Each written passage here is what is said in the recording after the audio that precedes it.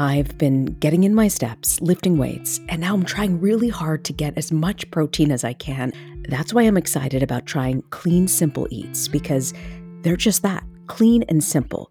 Their protein powder is always grass-fed with no seed oils or artificial ingredients. It's third-party tested and non-GMO and gluten-free. They've got 26 delicious all-natural flavors. You really can't go wrong with any of them. They've got simply vanilla and other unique flavors like cookies and cream, caramel toffee, and even cinnamon roll. I have a feeling my entire family may just like Clean Simple Eats protein powder, and they're probably going to use it every day because it's so easy to put into your milk or a recipe my daughter loves to bake, or in a smoothie which my son loves to drink almost every day. It's amazing really in any form. Visit cleansimpleeats.com and use the code AskLisa20 at checkout for 20% off your first order. That's cleansimpleeats.com with the code AskLisa20 for 20% off your first order. Mom deserves the best, and there's no better place to shop for Mother's Day than Whole Foods Market. They're your destination for unbeatable savings, from premium gifts to show-stopping flowers and irresistible desserts. Start by saving 33% with Prime on all body care and candles. Then get a 15-stem bunch of tulips for just $9.99 each with Prime. Round out Mom's menu with festive rosé, irresistible berry chantilly cake, and more special treats. Come celebrate Mother's Day at Whole Foods Market.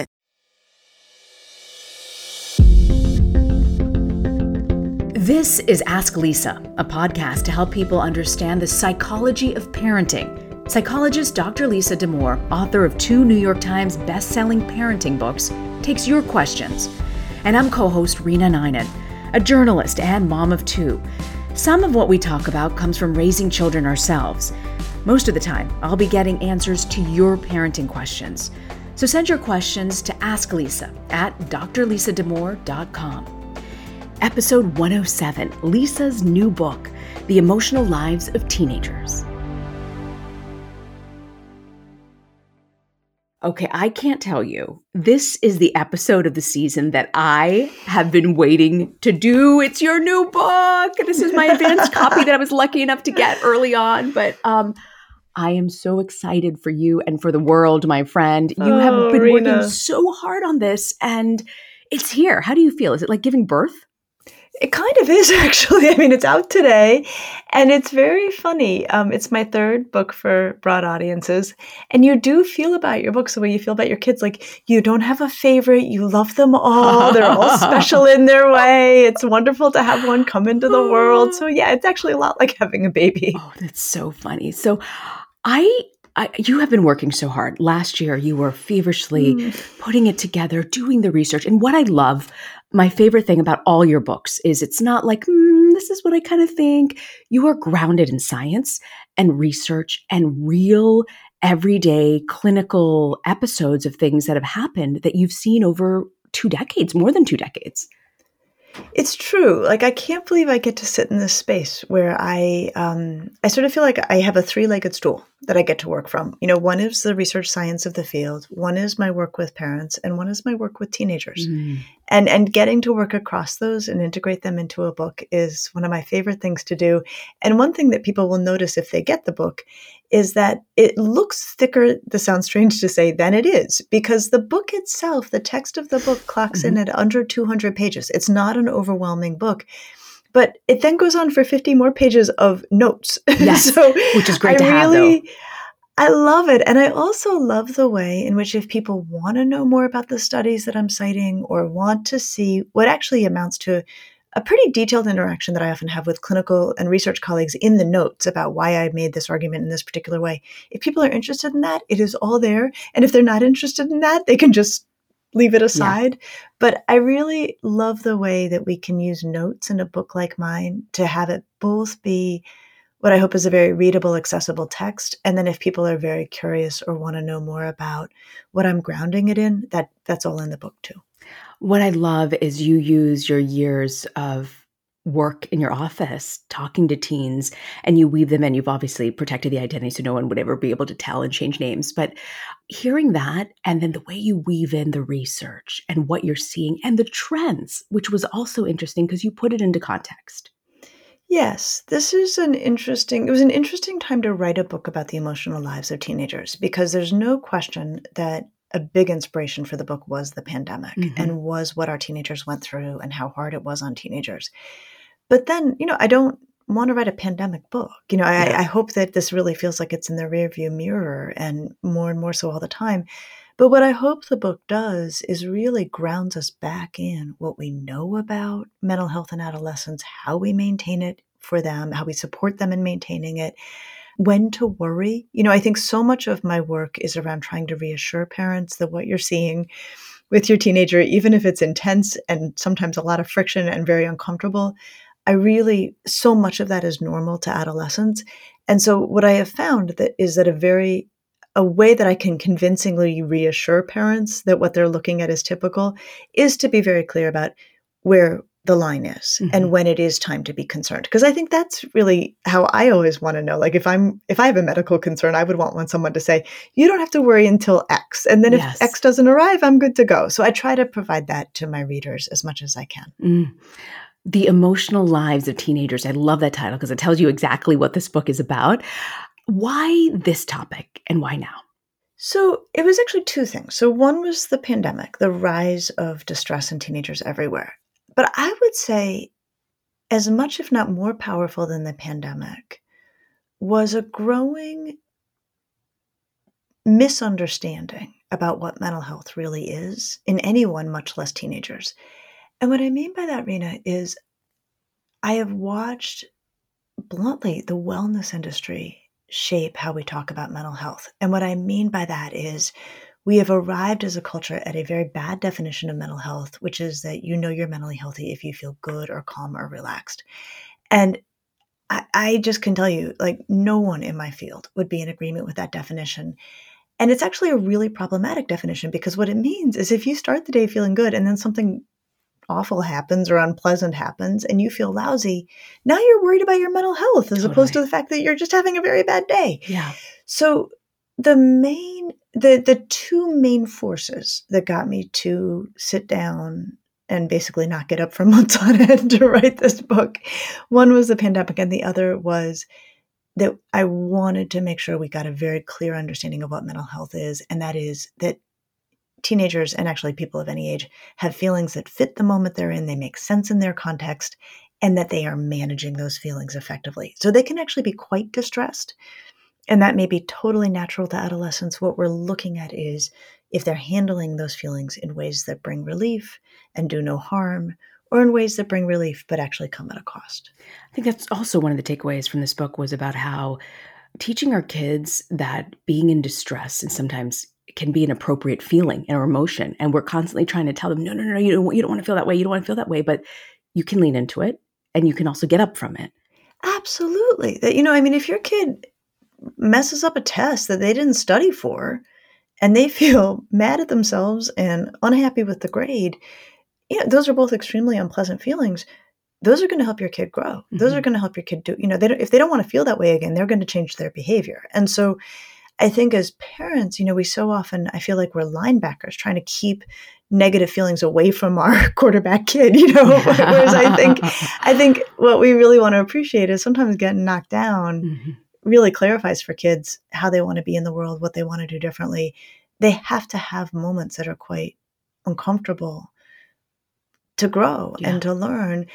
And our job as adults is to have strategies to support them through it, not try to prevent that from happening. And what I love, it's a great reminder for adults that you're not always supposed to feel up too, that we feel the burden of No. caretaking and always having to be happy and up. But hearing you say that was really remarkable.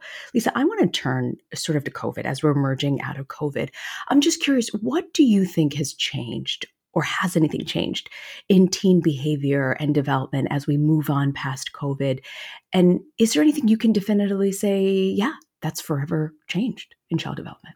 Oh, man, what an important question. Okay. So let me take this in a couple ways. First of all, I would say a great percentage of teenagers are back to business, right? Back on the natural trajectories of adolescence, functioning just the way, I mean, this is the real value of having practiced so long before the pandemic, is I have a very solid baseline for what I should be seeing in teenagers. So I would say a lot of teenagers are operating exactly as we would expect they would and marching forward in all good health. Okay, but for them, here's what's really interesting. Normal adolescent development is a bumpy road. Yes. And it always has been. Yeah. And so what I am seeing, even for kids where I have zero concerns or who seem very much on the normal trajectory, what I'm seeing is that their parents are unduly anxious. Oh, because the pandemic, number one, rocked our world, and number two, has given rise to daily headlines about adolescent mental health concerns. And my huge beef, Rena, is that so many of these headlines make no distinction between typical adolescent distress and an adolescent mental health concern. So one thing I will say, and this is a big part of why I wrote this book, is that post-pandemic, I'm caring for a lot of parents who are describing to me typical adolescent development as I've ever and always seen it, with all of its ups and downs and with all of its emotional disruption. And they are really scared because they aren't sure if what they are looking at is normal and expectable or a sign of concern in the wake of the pandemic. I think the pandemic really jostled our sense of what the norms were, really changed our, we lost our baselines for what to expect. Okay, so there's that. Then there are also kids who do suffer from ramifications of the pandemic. And I will say, the main form I see of this, I mean, there's a million versions that are individual to specific people, but the main form is the default use of avoidance to manage distress. That when not they doing are something. tense, not doing something, not going to school, the data, Rena, on kids not going to school post-pandemic, we have never seen anything like this. Ever. So this isn't a one-off. I think if your child isn't experiencing this and they're going to school and they're happy to be in school, you don't think this is a big deal. But you are saying you are looking at the research and you are seeing numbers of children who just can't rejoin society again. That's what it sounds like. They're just not showing up for school. And there's, when you break this down socioeconomically, there are different explanations at different, points at the socioeconomic spectrum, but it does not actually matter who you're talking to. You can talk to some of the wealthiest districts and some of the most impoverished districts, and those superintendents will tell you that their numbers of school avoidance or truancy or absence, chronic absenteeism, it gets called a lot of different things. These have like doubled and tripled post-pandemic, and they're not correcting. Wow. And so one of the things that I work really hard in this book to help parents with is to make a distinction between kids being uncomfortable or being in a situation that's unmanageable. Because sometimes kids are mashing those two together and they're saying, if it's uncomfortable, I can't do it. I'm staying home, or I'm not going to do that thing. I'm going to use avoidance. And if things are, it sounds minimizing and I don't mean it in this way, if things are merely uncomfortable, if it's not unmanageable, but if it's merely uncomfortable, this book comes with 2 entire chapters of strategies to help kids manage uncomfortable situations so that they can move forward into and through them. You just took my tease going into the break, Lisa.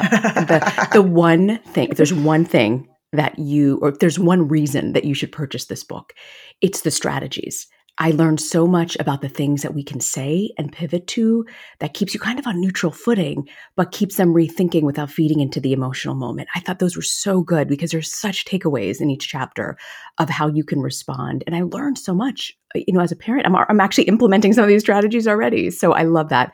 We are going to pause, Lisa, for a second, take a quick break. And on the other side, I want to talk about what I found so fascinating that you said about dads. There's a lot of information about research on dads. I want to take that up with you when we come back on the other side of the break. You're listening to Ask Lisa, the Psychology of Parenting. EarthBreeze EcoSheets look just like a dryer sheet, but instead of being a dryer sheet, they're in fact an ultra-concentrated liquidless laundry detergent. It's really the best of all worlds. EarthBreeze is tough on stains and odors while being kind to the planet and to your skin. Personally, I get a huge kick out of using EarthBreeze. I love the fact that it takes up less space, is better for the environment, and yet it leaves my clothes smelling so good. And it gets them so clean. Here's the bottom line. Making a positive impact in the world doesn't have to come at a cost to you. My clothes are clean, they smell great, and I feel like I actually did something good, not just for my laundry, but also for the earth. Right now, my listeners can receive 40% off EarthBreeze just by going to earthbreeze.com/asklisa. That's earthbreeze.com/asklisa to cut out single-use plastic in your laundry room and claim 40% off your subscription. earthbreeze.com/asklisa. This message is sponsored by Greenlight. We spend a lot of time teaching our kids please and thank you, but one thing I've realized I haven't spent a lot of time teaching my children is how to be financially responsible. We started using the Greenlight app, and it's made a difference in helping them have that conversation about money and to really understand how it can affect their lives. Greenlight's a debit card and a money app that's made for families. I can send money to my kids, keep an eye on their spending and their savings. I didn't think I would need this app, but my kids are absolutely loving it, and they're getting the concept of what it means to save. I love the lessons they're learning. I love the games they're playing. I love that they are being educated at a younger age that you need to learn how to save. Sign up for the Greenlight app today and get your first month free when you go to greenlight.com/asklisa. That's greenlight.com/asklisa to try Greenlight for free. greenlight.com/asklisa. I'm all for healthy habits, but I don't trust quick fixes. This is why I love Daily Harvest. They take all of the work out of eating well, and all I have to do is enjoy. Daily Harvest makes it so easy for me to eat in the nutritious and delicious ways that I like. They take the planning, the prep, the cleanup out of cooking, and they deliver meals that are packed with vegetables and fruits straight to my door. The other thing I love about them is that it's not the same old boring meals. I love their dragon fruit and lime smoothie. I also love their butternut squash and rosemary soup. They also have this wonderful herbed squash and asparagus risotto. Create healthy habits that last with Daily Harvest. For a limited time only, go to dailyharvest.com/asklisa to get $30 off your first box plus free shipping. That's dailyharvest.com/asklisa for $30 off your first box and free shipping. dailyharvest.com/asklisa. Welcome back to Ask Lisa, the Psychology of Parenting. We are talking about Lisa's new book, The Emotional Lives of Teenagers, Raising Connected, Capable, and Compassionate Adolescents. I'm not raving about this because you're my friend and my beloved girlfriend and counselor and wise sage. I love this because there are tangible things in here. Like I was saying, that every parent can use strategies. And it's such an easy read, guys. It is such an easy read. And by the way, Lisa taped an audiobook in her own voice that's available now, right? Yep, it's all out today. They publish both the print and the audio simultaneously, and I love doing the audiobook, actually. And I feel like there's a whole other layer of utility I can add if I can do it in my own voice by tone. But whatever works for people, if they're interested in buying this book, I want them to do what works best for them. Well, I've got both because I've got the book and then also download. You've got to download it because for the car, doing your walks, it's just helpful, I think, to hear some things being reinforced. But, one of the biggest surprises to me was how you really talk about the importance of dads, of talking about their emotions. It was just so impactful hearing this from you because you talk about the research. What is it that you found about dads talking about emotions that can be so transformative for children? So this was so, I'm just a nerd. You are. Like any chance. You're grounded in research and studies. You don't just say, oh, this is what I think today, because of one experience with my child. You really look at the research. And I love it. And so the second chapter of this book is called Gender and Emotion. And people who followed my work know that prior to this, my book-length work has centered on girls. And so this is my first all genders book, though, obviously our podcast addresses all genders and my work in the New York Times has for a long time as well. But I sat down to that chapter and just really pulled all the research I could find on how gender influences the experience of emotion, the experience and expression of it.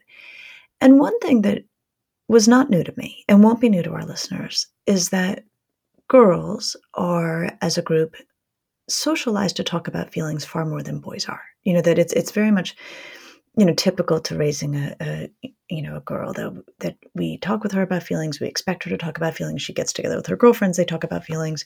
And we know that boys just do this less. We talk with them about emotions less. And then they talk with one another about emotions less, and they become less capable in that way. And so that I knew.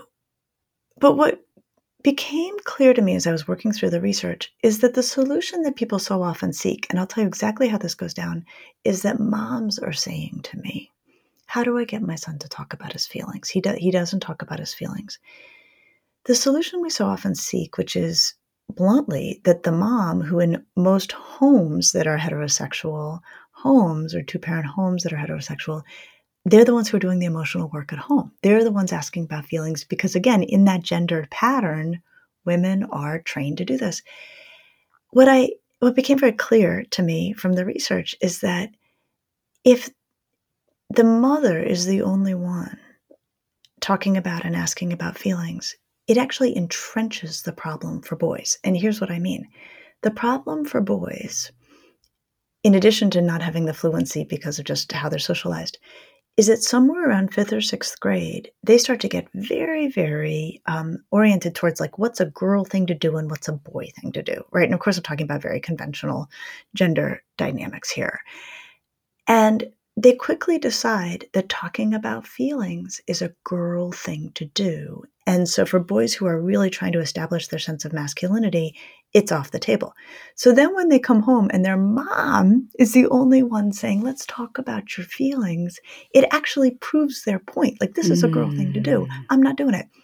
So if we really want boys to talk about feelings, which we do, it has to be the men in their lives who step up and who say, tell me how you're feeling, buddy, or let me tell you how I'm feeling today.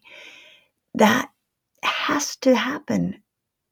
Anything else may actually exacerbate the very problem it is trying to solve. So you're saying the men in their lives. So if you are a single parent, I'm a mom, but I feel good that I'm talking to my son about feelings. You say it's still really important to find that male figure who might be in his life somewhere to talk about feelings.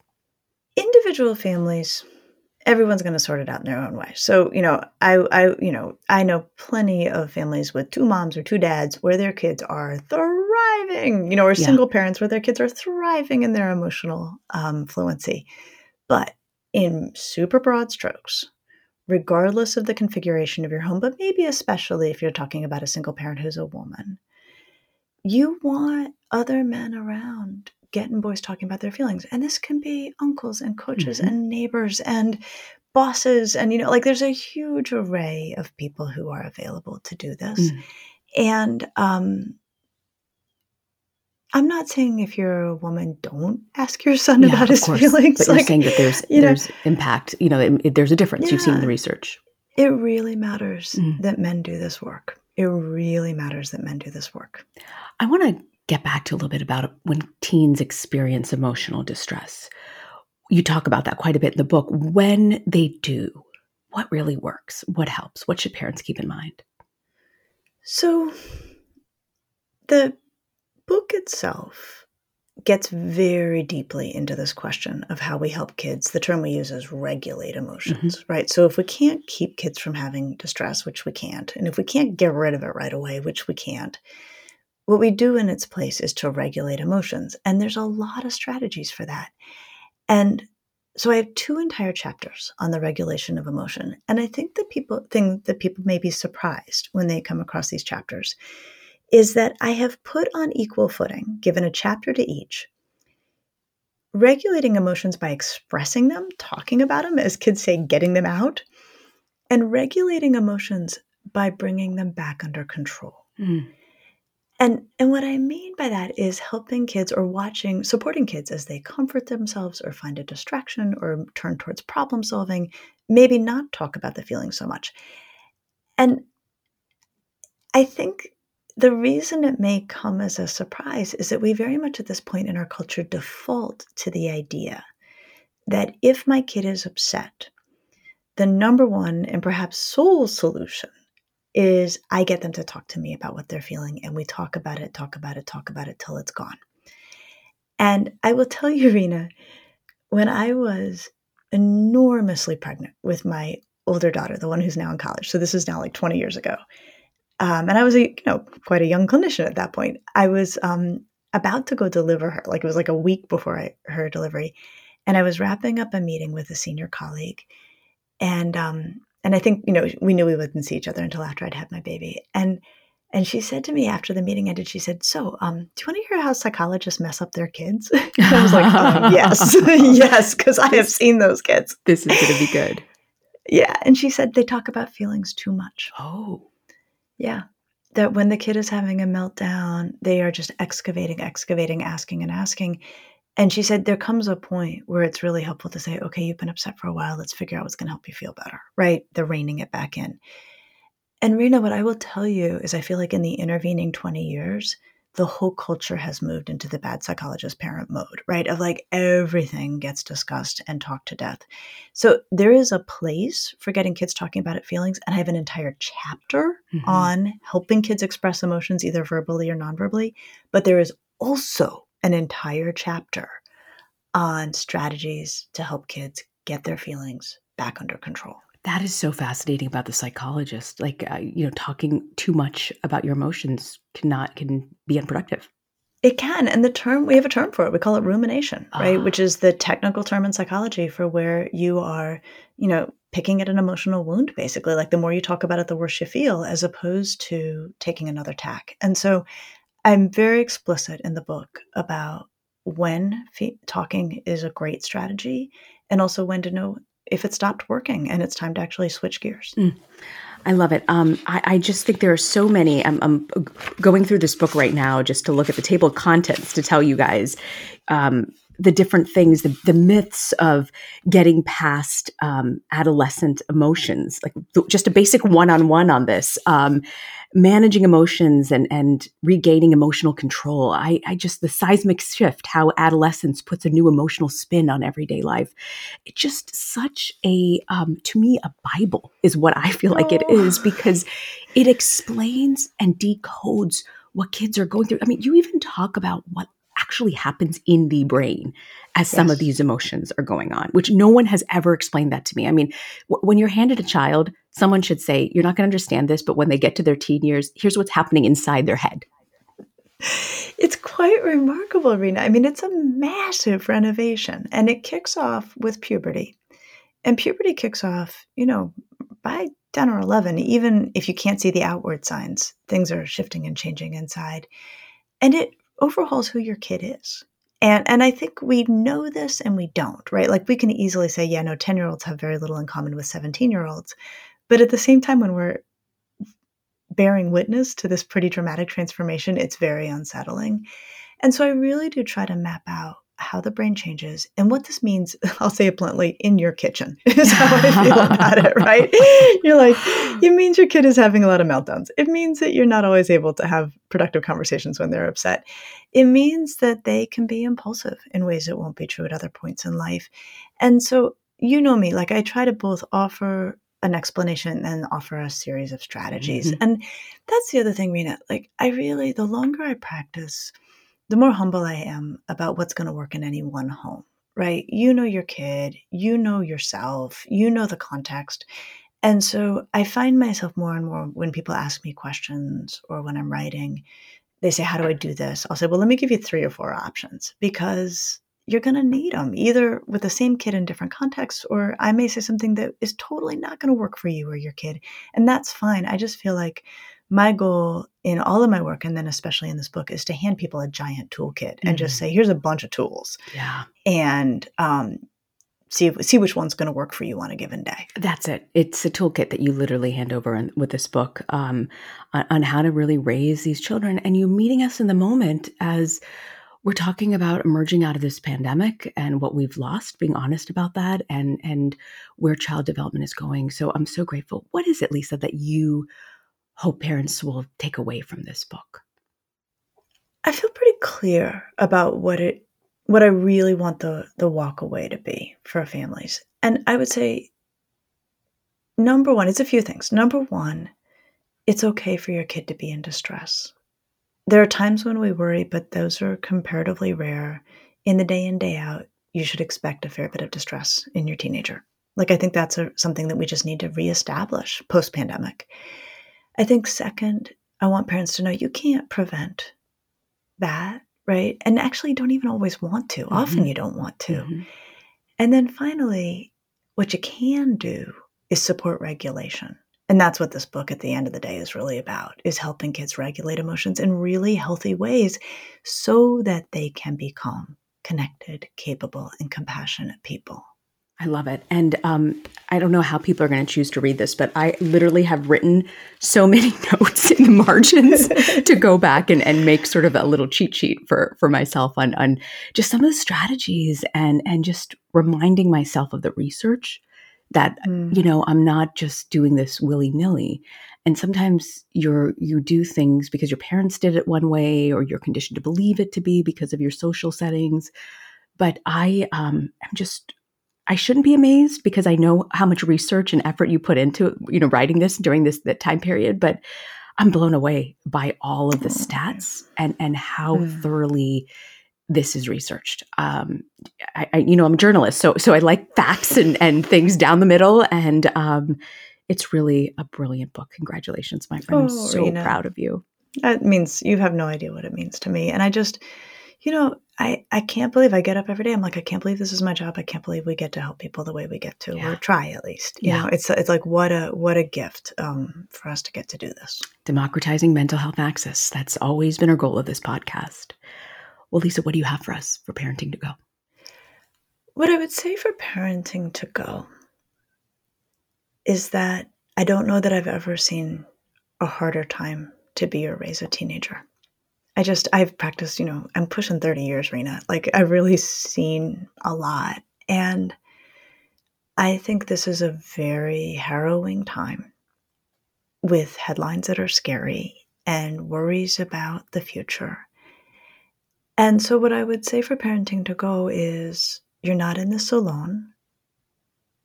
There's so much we can do. And I would say the number one reason of all the reasons we've talked about for why I wrote this book is that when I think about adolescent mental health and how we support it, occasionally it's going to be clinical professionals who need to be called in. Overwhelmingly, the way that we support adolescent mental health is by building very strong relationships between teenagers and the adults right around them. And really, ideally, that's going to be their parents. And if not, there's other adults who can step in, but this is a book that's really designed to build those strong relationships because that's how we support adolescent mental health. Well, you detail how to lay that brick by brick. So I'm so grateful for this. And it's such a great read and an easy read and accessible. So thank you for that. Congratulations, Lisa.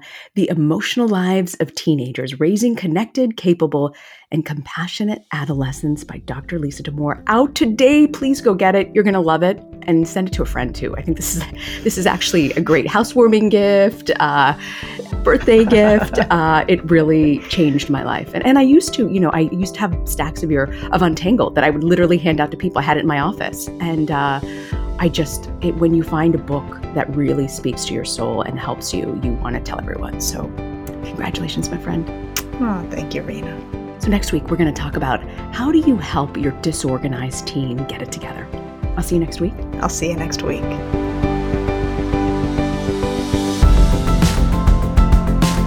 Thanks for joining us. Be sure to subscribe to the Ask Lisa podcast so you get the episodes just as soon as they drop.